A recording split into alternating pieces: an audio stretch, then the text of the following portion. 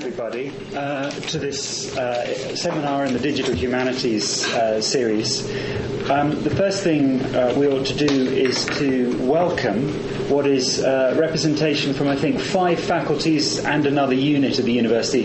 I think that'll be a record this year in terms of interdisciplinarity, so we already deserve some kind of gold star. Also welcome academic visitors from the University of Olomouc in the Czech Republic. Thank you very much for coming. But also, in case we don't deserve a clap at the end of this, 2 people who definitely do are Steve Morris and Diane Morris, who've done a great deal of the practical work in BBC and Open Media Unit around the rights and also just digitising and gathering the content that we'll talk about today. And really none of what we've done up to now and none of the rather ambitious plans we have in the future could go anywhere without the work you put in, so thank you very much indeed. We are pretty well bursting with excitement about the possibilities of what can be done with the BBC's broadcast archive. We will try and contain ourselves. We will try and contain ourselves not least to 40 minutes of talking and showing, because we want to make lots of space for a discussion. We really do want to build this as a thinking in public about what we might do with the archive.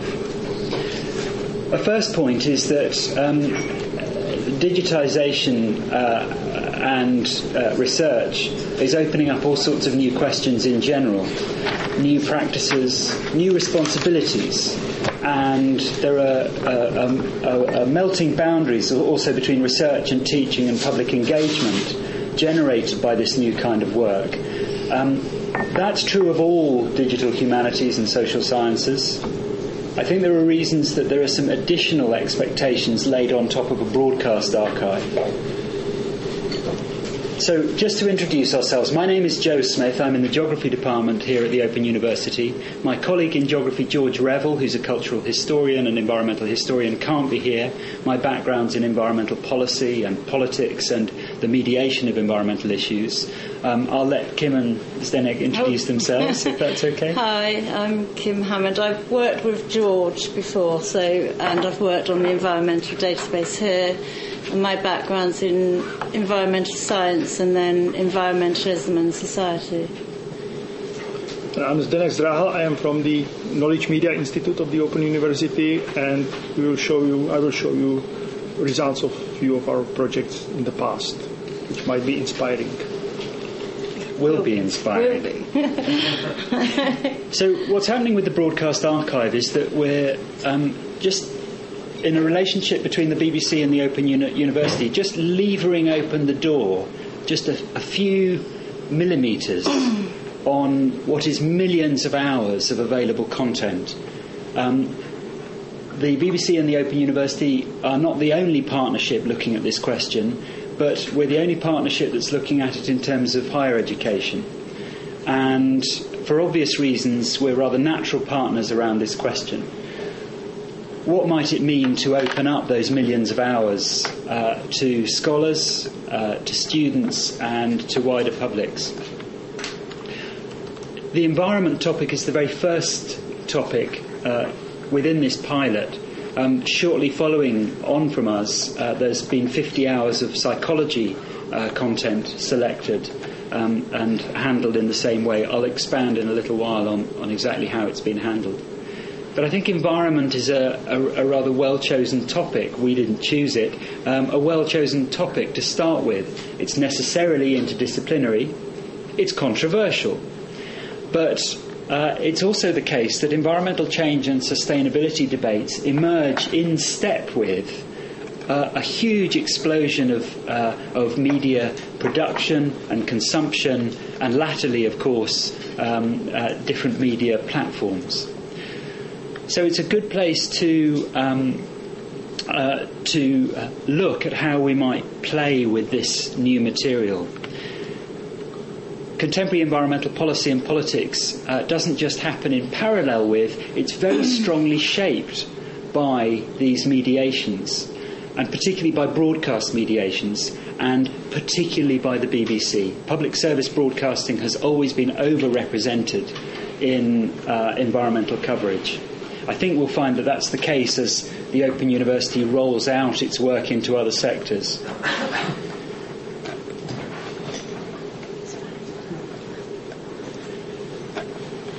There are some senses in which a broadcast digital archive throws up very similar questions to those that are faced by some of our colleagues in the room who are working with other branches of the digital humanities and social sciences. Same challenges challenges and opportunities in terms of scale, navigation, user interface, more philosophical questions about audience, or is that participant, or is that co-producer once you open the door up. But I think there are additional interpretive, practical and navigational challenges, and we welcome people's help in anticipating and thinking through what some of those are. Well, we know what some of them are. Media texts are, of course, a compound of moving image, sound, and text. And you're already giving yourself a larger job to do in terms of metadata. The metadata is incredibly significant in terms of digital humanities. Kim and Zdenek will pick up different angles on that. But you've also got questions then about searching. So we're just talking about 50 hours. Let's say we had 250 hours. I think we've got a pretty good feel for what's in the 50 hours, but actually even there, I think Kim's the only person that's watched through it all. Yes. That was some time ago. It's now fully recovered. But you can anticipate what a challenge it is for the person that comes to meet this material for the first time, but also the challenges given and the responsibilities given to those people who make discretionary decisions about what will be the nature of the tools you work with. That'll be a point I think we will expand on. There's then a far from insignificant question around rights. This is Di's area of specialism. The rights are the biggest obstacle for the BBC to simply opening the door on this huge body of content. Producers who naively slipped in a bit of Here Comes the Sun by the Beatles, and it's amazing how often they did that, have created a really big headache for those of us that follow. One of the things, though, that is interesting and important about access to this archive is that media production tends to be, it's Alan, isn't it? Although Alan will be able to correct us on this and expand on the ways in which we'll find routes through this, tends to be an oral culture. So there are whole phases of the decision-making process and the making process of media products that are pretty difficult to access for anyone. So I think that that reinforces the sense of opportunity there is around releasing the archive, particularly around contentious contemporary topics. So there's an opportunity here to experiment with and deliberate about extensions and revisions of contemporary environmental histories. So one obvious so within that context, we think there's going to be a need to test and develop new digital tools to equip digital scholarship in this sphere. We suspect that those will alter not just the work that scholars do, but the work that publics do, the work of environmental politics, once it's out there. So it strikes me that there are three new things that might happen in the wake of work with digital broadcast archives in any sphere, but they're ones that we have ambitions to work with. The first and most obvious is our bread and butter activity of producing new academic outputs. We'll produce new environmental histories drawing on this material as scholars sitting here at the Open University. We'll be the first to dip our beak in the pond, but we'll be looking pretty soon after that to be making as much of this available publicly as possible. in that light, the second thing is that we should sketch out and anticipate what researchers, learners and wider publics might do to stitch this content into their own environmental histories. They'll be able to revise their own environmental histories with access to this new content. I say it's new content. Of course, if you've got access to the BBC archives, you can access it. But actually that's a very thin pipe as things stand at the moment, both in terms of actually just getting access, but it's actually rather difficult to work with. Again, I think Kim will expand on that. But the third, and actually to my mind, I think the most exciting thing is the opportunity to equip a very diverse mix of people with the material and the tools that allow them to generate new environmental histories, to mash up this content with other materials, to create their own accounts of how we got to here. And spanning professional reproduction through to social media, I think this could be the most significant element of what comes out of this work. But a last point I'd make, and it's a sort of pause for thought, and I hope we'll come back to it in discussion, is this question about how the decisions we make about digital tools, the digital tools we construct, carry their own ideologies. And if we've got time at the end, I'll come back to a nice quote about that from a digital historian blogger. But we have already reached branching points. We've already limited the view of ourselves as users, but also future users, in the decision across 50 hours that we selected, in the decisions that you've then made in coding and further describing the programs. So we want to step into this, exciting sunny upland of Digital Broadcast Archive with a really wide open eyes around that question of digital ideologies, and try to do, in all senses, good work with them. I'm going to hand over to Kim now, who's going to describe the work that she's done to really allow us to start to work with it. Okay, should we pass? Yeah. So this is the final table of the metadata. And to accompany this, there are summaries of each of the programs, but this is a kind of keyword summary. So you can have a look as I'm So this talking. is the short version. Yeah. Okay. We'll pass it around so you can just skim it to get a feel for the range. Yeah. So, yes, as Joe said, there's up to 1 million hours of TV and radio content. And that dates back to the 30s for radio and around 47 for TV, where earlier broadcasts were unrecorded or live. The TV archive became much more comprehensive from the 70s because of the use of videotape and also the inclusion of librarians and archivists. And at the same time, Adam Lee, the BBC archivist, says that people saw television as something more long-term rather than a soundbite for the day, so something worth saving. So the BBC, via the Open Broadcast Unit, commissioned a search of the archive database with two aims.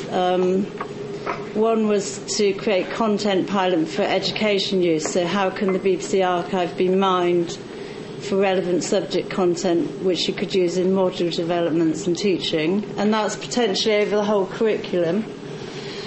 And the second one was to develop tools so that material could be easily accessed and used. So part of the study was to inform the development of higher education learning content, to provide a cost-effective way of utilising existing media resources, and to expand access to media content for the purposes of research. And as Joe said, the two subjects for the pilot study were psychology and environment, and for the environment section there was 50 hours in total. I think we did about 47 hours in the end.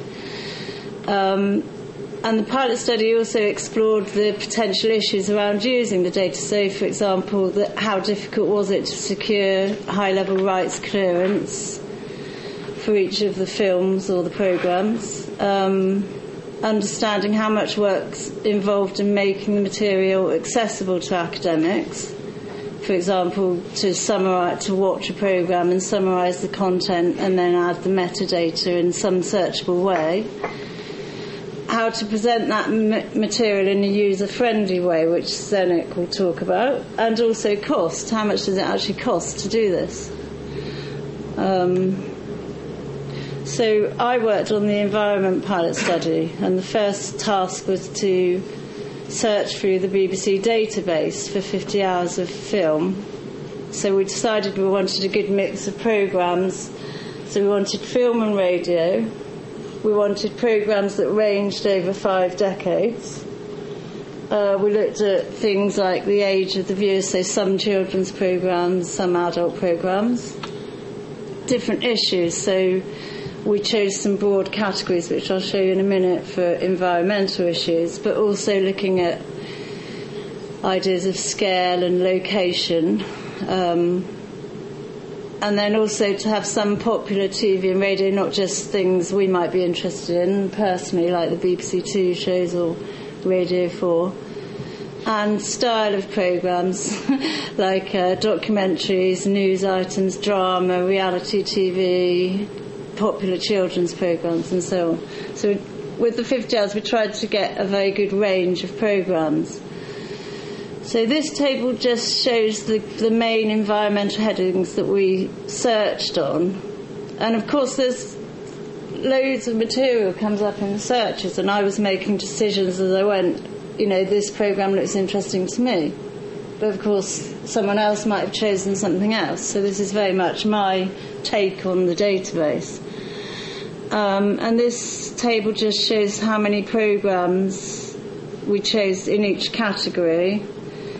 How many were TV and radio. There's a lot more television than radio, and the total hours. So climate change, we had 12 hours of footage divided between television and radio. So we've got 99 programmes in total and 46 and a half hours.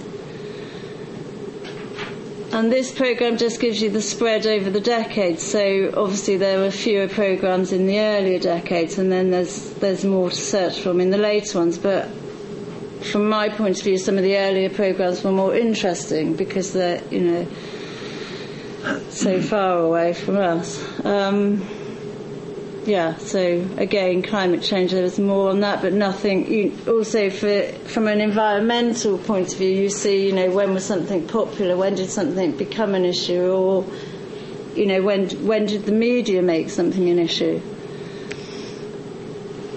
So the idea was to create some metadata around the hours that I selected. So for each programme I selected, Steve had to get me a digital copy from the archives, and then I had to watch or listen to each of them and make a detailed synopsis. In the end, I felt that what you would do is a transcript of the programme. And then around that I built a database which I chose key ideas, themes, words that you might search on, and also I tried to put in information like how views had changed. So, and also maybe in the end, if we had an online database, viewers could also add categories or add links and so forth.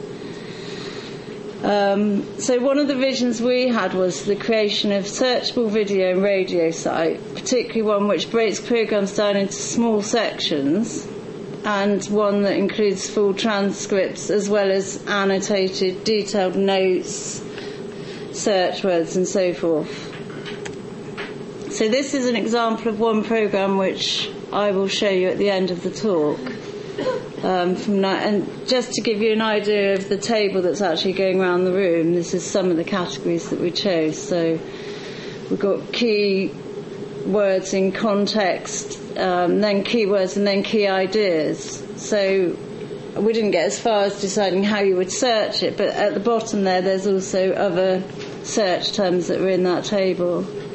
So decade, the length of the programme, reporters, contributors, corrections, and so on. And you can see how people might add stuff to that, as users might add links to a paper or a relevant news article or something. So this, I'm not expecting you to read it, but this is an idea of one of the summaries that I made. So this was another programme we're going to see later, which is Margaret Thatcher talking at the World Climate Conference in 1990. It's 2.5 minutes, and that's my summary of the news programme. So I'll give you a minute to... And I've got, for each of the film clips we watch later, I've got my summaries, so you're welcome to have a look at those at the end. So the question really is how to work with the archive. So in a way we thought short clips are easier to watch through. You don't have to watch through 30 minutes, but 5 minutes where you know roughly what's in that content is more usable. Obviously searchability is essential to be good, to be user-friendly. You might search on a keyword and then be taken to a list of... But then you want more details, the keywords themselves are going to have more detail than, say, climate change. The third issue is accessibility. So for the 50 hours that we used in the end, and I think I'm right, we had about 80% third level clearance, which is you can use the film in the Open University for staff and students. 60% second level clearance, so that's all higher education institutes, and 40% public use. Is that about right, Dad? Yeah. And obviously we learned a lot when we were searching the films, how to search to improve clearance. So if you know the Beatles are on your song, on your programme, you might not use them because of the cost of clearing that. Or you could cut that out of a piece of programming. So there are ways around that. So we feel that the event, if you were to create a site, it would be something like YouTube we saw as the kind of gold standard of digital video libraries. And it has a rapid capture of viewing time, but it's quite active, it's intuitive, simple, reliable. But our question would be, how could you build structured meaning, learning and narratives from these? So our aim should be more than offer bytes. But, I mean, again, Zdeněk will talk about that a bit when he talks about the tools. And the other big issue was, who would host the archive? Because obviously you'd be managing content, and that's a big issue. So that was our big vision, is the YouTube of the BBC. And these are the film clips that I'm going to show later, but first of all, Zdeněk's going to talk about tools and the development of tools to use the database. Okay, I'm going to talk about three, as Joe quite correctly says, very fantastic projects. One is related to Bletchley Park. It's called Bletchley Park Text, and it's... I don't know if you know the story of Bletchley Park. Bletchley Park, during the war, there was government code and cipher school, which was strictly classified place. They were code breakers. The best brains of the country which could contribute were there. In 1945, everything was dismantled, still strictly classified until 74-75. Then it was declassified. And in 90s, they created a museum on very low budget, and they were trying to get data, get some information about what was happening there. Still, many documents were classified, so the tour guides were interviewing people who used to work there. Obviously, if in 1995 interview somebody who can give you some information is in, say, 70s, so this person was during the war 20-something, 24, 25, and or maybe 20, and it was on very junior position, so they could give you just very small fragments of information. This is an example of one interview, and the tour guides recorded everything on a simple tape recorder and transcribed everything into text. So this was the input data for us. This is an example of, I don't want you to read it, of one of these interviews. I will show you a small part of that. This is a small segment of this interview, and we annotated this text using as a metadata using ontology, standard ontology, SciDoc CRM, which we extended, and also we contributed to the development of this ISO standard a little bit. So, in principle, it talks about objects, people, places, time, and events. These are the basic building blocks which we broke it into. This was done manually. So here I highlighted by green places, by yellow is the event. As you can see, red are actors. This is the part of the interview which is annotated in this way, and we created structure around this event. So event has associated person, associated place, happened in time, etc. So you can imagine that there was a small table for each event, and each story was a sequence of events. So this is one event, which I draw here as this small kind of spider on the left, which is event. There are two persons, one temporal information, two places, and one object. And obviously, you can start combining these stories together and start finding pathways through the space of concepts which are there. This is how I represent these stories. As you can see, they share some people, share some objects, share some places, as in normal, what you can expect. In fact, you have here 1, 2, 3, 4, 5 stories on the left, but in fact many more things happened. There are many more events and many more people. Only 5 of them are documented here. And we can, in fact, it was even worse. And from what was documented here, we can speculate.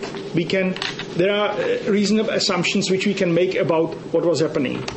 So, for example, if person A was billeted in place 1, from time 1 to time 2, and somebody else was billeted in the same place, it's very likely they knew each other. So this is just speculation. We don't have primary fact for that, but we can do this kind of reasoning. And we understand that what we have derived is based on our speculation. So we built this engine, and it's since 2005 it's in use. It's now, by sheer coincidence, is in maintenance and will be available, say, within about 10 days, 2 weeks. We printed visitors at Bletchley Park can go there. There are labels on exhibits, and because there are many themes there. It's about code breaking, it's about early computing, it's about mathematics, it's about life in wartime England, it's about Battle of Britain, it's about U-boats, it's about something what happened in Pacific. There are many, it's very rich content. So what you can do as a visitor can send the label, which is there, bomb, that's the deciphering machine, to a specific telephone number, and when you get home, you have customized content for you, and you can start exploring what you are interested in. So you focus on certain components, certain part, by sending SMS message. We didn't want to provide feedback in Bletchley Park back to people, because if you are Bletchley Park, you should listen to the guide and breathe the same air as Alan Turing used to breathe 50 years earlier. So don't get distracted. So this was one project. The other one which I want to talk is about Eurogene. It's called Eurogene.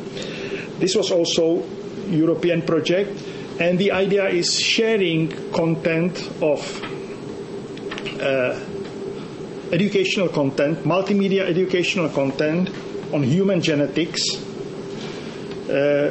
presented in as text, PowerPoint, plain text, PowerPoint, Word, PDF, video, audio.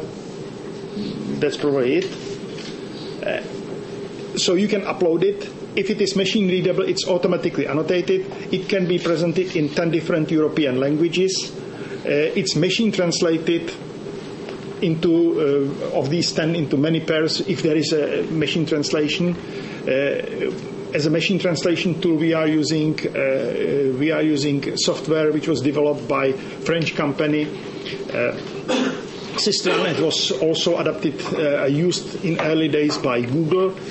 It's adapted for the domain of human genetics, and you, as a geneticist, can submit. And then you have obviously search facilities. What you can search. You can define whether you want it in this language or another language. You can also, it's divided into academic levels. We have expert level, we have Bologna Agreement levels, and the GCSE level, and we were also thinking, it hasn't happened so far, about the level of, say, family and affected people and family, because there are many things about that. These are the initial partners that contributed to the project. We were practically the only one who was developing technology, and to some extent we were driving the whole process. The content was, quality assurance was done by the European Society for Human Genetics, and this is the search. How you can do it? You can search what you want, which language, etc., etc., and you can obviously also play the video. There is a few. I strongly recommend you to look at that. There are nice videos from Newcastle. This is Professor John Byrne from Newcastle University, who is well-known British geneticist. So there is a sequence of videos which are part of the system. The system is running, still available, in use. It's being used by, I think the number is correct, 150 people from 157 countries around the world, of all continents with the exception of Antarctica, and you can use it. You can log in. You can use it. It's very narrow scope because it's human genetics, so it's not, say, animal genetics, it's not plant genetics, it's human genetics. But feel free to test it. The next project I want to talk about, 35? Yeah. Good. Is connecting repositories. That's another project which is still in certain forms running. We are connecting all UK open access repositories, including the OU's ORO. We harvest metadata whenever it is possible, whenever it is available. We also harvest full text, and we calculate semantic similarity between full text. So you can access it from ORO, you can access it from your computer, from the web. You can also access it on iPad, or you can access it on phone, Android phone. We download the content, calculate semantic similarity, and recommend you something which is related to what you are asking for. This is the interface which you will see if you connect. It's core, I think it's down there, con.kmi.open.ac.uk. We originally wanted core.open.ac.uk, but we are not core of the OU. We are only core of the KMI. Okay. What is interesting is you can use another information source and plug it in. First of all, you can integrate it, obviously. We are, at the moment, as I said, we are harvesting and analyzing all UK open access repositories, plus open access journals which are organized in DOAJ, which is Directory of Open Access Journals administered by Lund University in Sweden. So all that we are aggregating and all that. We are analyzing metadata, and if there is a full text, so analyzing full text, not everywhere, only in some small proportion or certain proportion of that is full text available.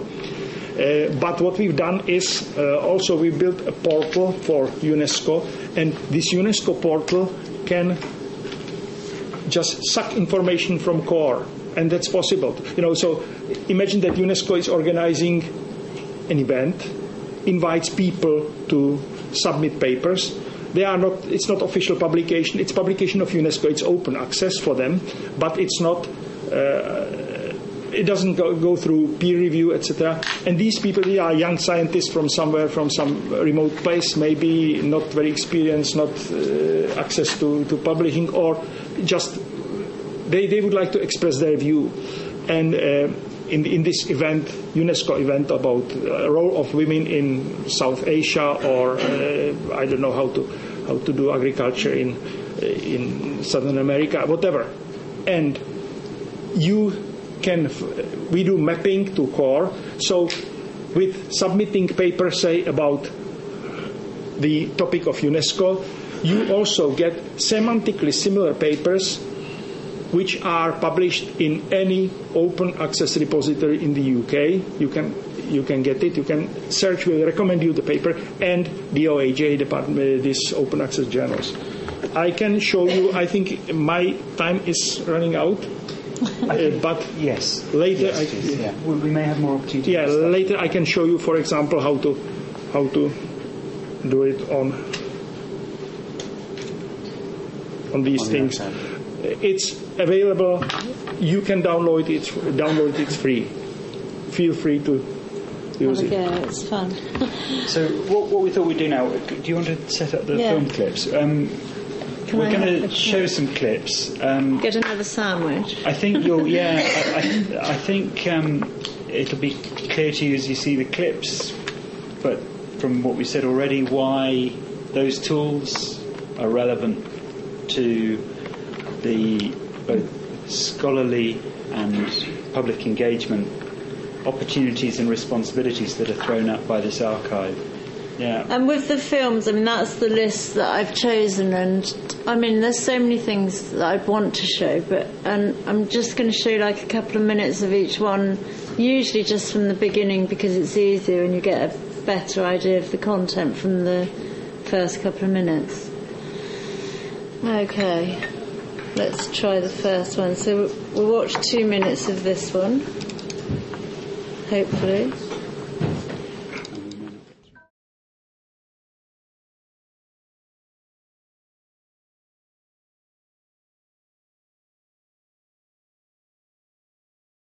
Okay, we'll leave that there. She's actually 22. Right, why won't it? I love the idea of an old family health food shop. I know. Right, next one. What sort of streaming capacity do you expect to have on it? Well, Is it gigabytes per second? What?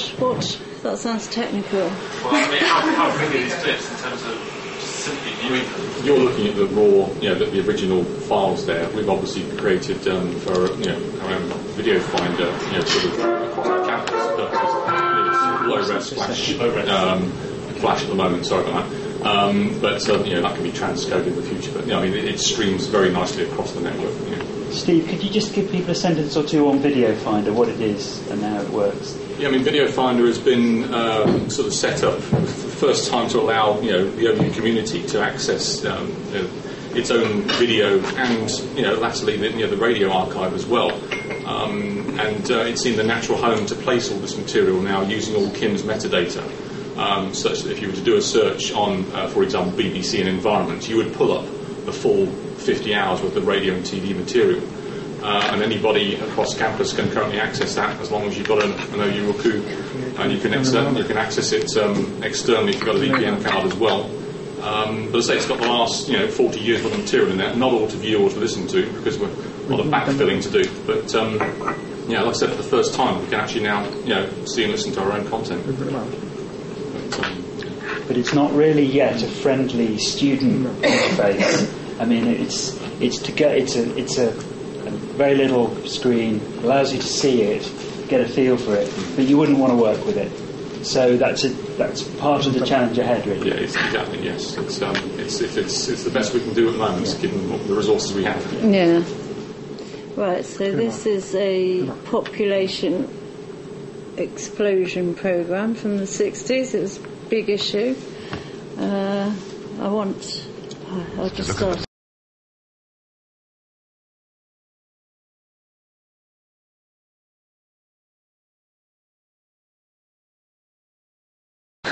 Sorry.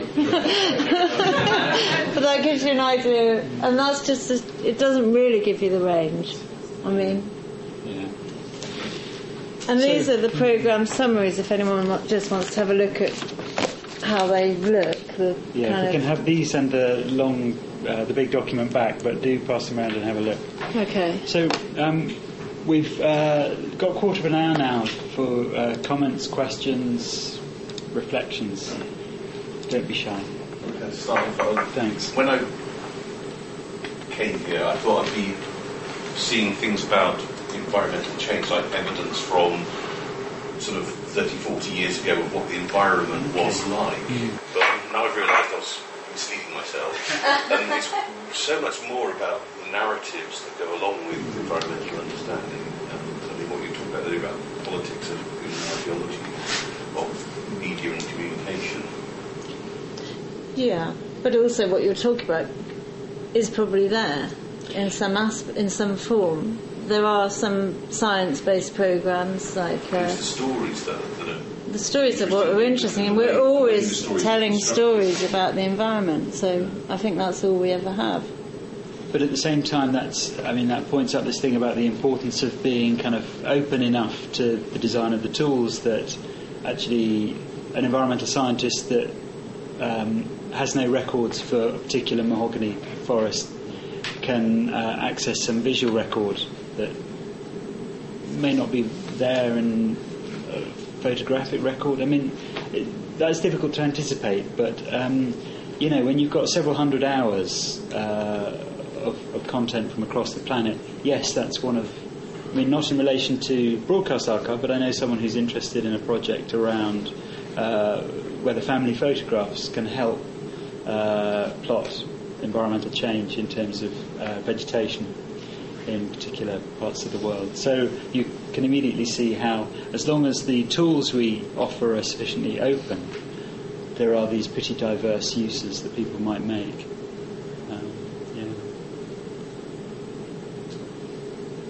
Yes. There's an issue for me in terms of interpretation.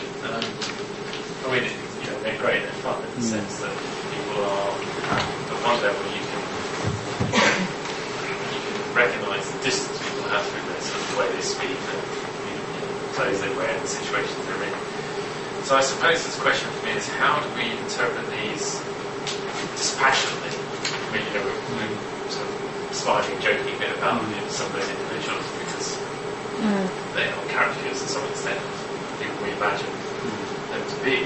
But there's a serious underlying point of how do we interpret what these people are saying dispassionately and put them in their relevant context so that we maintain an understanding of their understanding, so that they don't become figures of ridicule or naivety. That's a good question. Some of the arts and humanities people present might want to come in on this, but there is already we already have a history that kind of layers what the 50s debates about food are about, or the early 60s debates about food are about, but most of us are missing quite a significant component of that. Of course, I think even more so then than now, performance was a big element of how people were presenting themselves. So if I'm approaching that, or indeed I'm getting students to work with that, I think your point becomes particularly significant if you're teaching with this material rather than researching with it. Then I think actually part of the teaching we can do with that is, reflexivity of the scholar. You need to understand your own position. You need to read the accents as decisions of the performer selection decisions of the editor, of the producer. Well, I'd also say you can look at this material from 10, 20, 30 years and then wonder, well, what are our programmes going to look like in 10, 20? And I think it gives a unique perspective in that way, where you can think, well, we present things similarly sometimes. I mean, it's changed, but content. So that's an interesting aspect. And also, I think you're watching it, but you're looking for content. So if somebody says to me, or if I read in a paper, my field's like food and agriculture, and someone says, well, in the 70s food wasn't a political issue. Well, this material shows me it's always been a political issue. So it depends what you're looking at it for. In terms of research scholarship, actually, in the outputs we're most familiar with, which is texts, actually a lot of that kind of quaintness and distance will disappear because you'll be presenting a text. Of course, you'll be presenting a transcript, a quotation, and then something else pops out, which is that, which is how depressingly familiar from this week those statements from 1990 were. Change of tie, more or less we're there. And the continuity of the discourses is striking sometimes. Actually, I was going to think about the discontinuities, because I had a look at the presentation in Open University's teaching materials, which the BBC produced over 40 years, and they change quite significantly. So it isn't just a change of the tie, because the way their pedagogic techniques or understandings or ways in which they're trying to engage the viewers or the students shift quite a lot, and that's not to do. So if you to compare S100 with S103, that's just it's not just the content changes, but also the way in which they're understanding what they're doing and how they're communicating shifts quite dramatically. And that's partly, of course, because of technology. That is, at the beginning, you can just watch a television programme once, so the presenter has to say things slowly and several times, whereas when you get to the point where you're videoing things, then it shifts to how you make the programme. It's not only to do with the technology, it's also to do with the shifts in pedagogy, which relate to the way in which Panorama is presented just as much as they relate to S100. So I'm not convinced about your tie shifting argument. No, I think I was referring particularly to actually the politics of climate change in that case. Yeah. But I think representations of population. I think there's a really interesting story in there. Some continuities around the way the data visualization and the metaphors, but then some jarring, and so and also it might be possible to have access to material from the producers and the directors and how decisions were made about programmes and content, and that could all link into how you appreciate it and be linked into whatever magical YouTube. I was intrigued by something you said in your introduction about audience and / participant, I think. Right. You might elaborate on that a little bit, but I guess what you're getting at is that in a way the digital archive like this removes the authority of the person who's created the story, the narrative, and gives that potential for narrative making back to anyone who actually chooses to use the archive. And that seems to me a very radical move, really. Is that what you're getting Yes, at? potentially, but I guess that's why I put that phrase about digital ideologies right up front, because I think this, and I've certainly I am guilty of some quite lazy assumptions around this, but I'll give this quote because it nicely answers it from as I say, a digital humanities, a historian. It's from his blog. Digital humanities does have its strong suits, the ethics of copyright, privacy and open source. But as an intellectual community, its positions on race, gender, class and environment are under-theorised and under-implemented, even if many practitioners think otherwise. My concern is that when everyone in digital humanities finally builds his or her one collaborative widget to rule them all, the dust will settle around Mordor, and it'll actually still be mostly a bunch of white academics at relatively wealthy universities talking about open access and probably around a rather nice table with a few unlocked iPads on it. I mean, that's also quite a nice comment about things you can do in blogs that you can't do in academic papers, but actually say what needs saying. But I think we hold quite a strong responsibility to step into this with the intention of openness and opening up, and some of that's going to be problematic. So, I mean, I work quite a lot around the mediation of climate change, environmental changes issues in general, but I know that opening up this archive will and should make some of that conversation, possibly even more awkward than it is now, because you can see particular moves made that appear to close down the conversation. I don't think that's intended. I don't think that that's a kind of guided move by editors or by some dark forces. But I think you can see it happening. So this is an opportunity to pluralise environmental change discourses again. And I suspect that's true of many contentious issues. I think this area of broadcast archive release is going to be quite powerful, particularly in kind of life sciences or in health and social welfare. I think the psychology. I haven't talked to people who've done the psychology. This is just environment. Yeah. There's the entire BBC archive to be opened up, maybe. Yeah. You mentioned at the start some work I've been doing in the BBC's Britain Archive Centre, and the BBC distinguishes between this AV stuff, which I have tried to get my hands on in the past, it's just been terribly difficult, and the internal BBC documents regarding programme making, which are held quite separately and are generally easy for scholars to get access to, and actually most of my work has been done there. So I've been reading about programmes, mostly radio programmes, which don't exist as recording. You just have to imagine what the programme was like.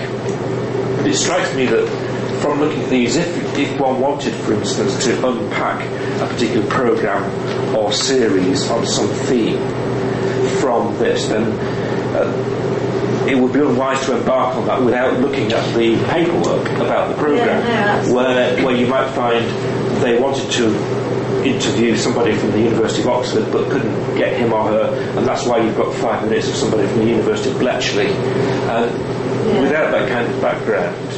Well, a really lovely place to be in 10 years' time would be not just to have the paper archives accessible in parallel with the programmes, but also plug in interviews with programme makers or commissioners where they're still around, and that would be a really rich resource and open resource. I mean, that should be gold, but and commentary from programme makers today about past programme makers. I think also programmes become interesting for different reasons with the passage of time. There's an OU electronics television programme which I would love to see from about 1971 or 2, and one of the people in that I read from a catalogue description is an American chap called William Shockley, who was one of the Nobel Prize winners for the invention of the transistor. But Shockley is now notorious for something else entirely, and that was in later life he went a bit off his rocker and really got into racial superiority. and was extremely controversial on the States for popping up and making all kinds of outrageous statements about IQ and race and all the rest of it. To the extent that when he came to Leeds once, I think, to give a talk in the 80s or something, there was the usual egg throwing and all the rest of it.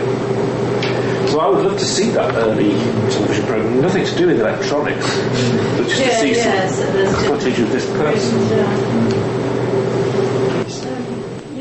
Going back to audiences again, I wondered if you're talking about that it'll be available to other universities and education centres eventually with the archive. I just wondered if there's any attempt at the moment to sort of, ask them what they want and schools and other universities and so on. It seems to be quite directed by the OU to some extent. You two might want to join in on this at any point, don't you, Sharon? Yeah, just tell us we've overstepped our vision. Yeah. The BBC and the OU have a formal agreement, and there are natural and obvious reasons why they would come to us before anyone else to pilot this kind of working. But everyone involved in that is setting out with the intention of making this material publicly available. Now, that's not the same as answering your question about what do they want, and I think one of the reasons, we want to turn this, there's a paper sitting behind what we presented today that we want to get out as quick as possible, precisely in order that we can ask that question of other scholars. The question of who would resource and look after that is another one. Video Finder is quick and dirty, does the job for our purposes, but it's absolutely not a solution. No, you're right. Yeah. Obviously the BBC will have its own agenda for its own public accessibility. And we have to be careful we don't queer our pitch, so to speak, with our access, because without the access to the BBC archive, we'd be in a very dark, bad place, I think, personally. And please do come and see me if you want to get access to any of it. It's something we have to sort of strike the right balance, and at the moment, clearly the OU curriculum is our, main sort of thrust. And also the BBC through this are thinking about what they want to do with the archive, so it's not necessarily that it would come our way even, is it? No, absolutely. It's not that we have ownership of that, the material that's been cleared for extending to HEI, so it's BBC usage as well. When it's been cleared for OU staff and student use, it's for us to do what it's been cleared for. But that vision of like a YouTube, that's just a vision of what even the BBC could do with it. Yeah. It's not saying the OU would do that. It's what we saw as the ideal, to have all that material available without anyone particularly saying, well, we'll watch this but not this.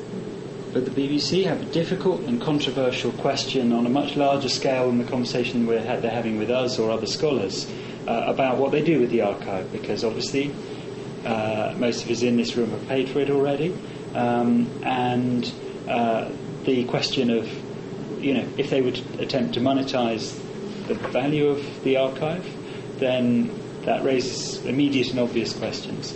That's a live question for and them. there's a cost, a huge cost to making it available in rights clearance and digitisation, etc. It was expensive, wasn't it? 50 hours. I think it's hard to say whether it's expensive or not, with the sort of future usage that it potentially will have. But it's got to be funded. It has to be funded for third-party clearances, and obviously someone to do the clearances, and as you say, digitising. So there's a cost element to it. And then the analysis, if you do it. Now, I promised we'd finish on 1:30. It's 1:32. I think we'll be here for a few minutes to pick up any further questions. Really, thanks very much for coming, and do keep in touch with us if you've got further queries. You don't have to thank me, but do thank these two. Okay. Well.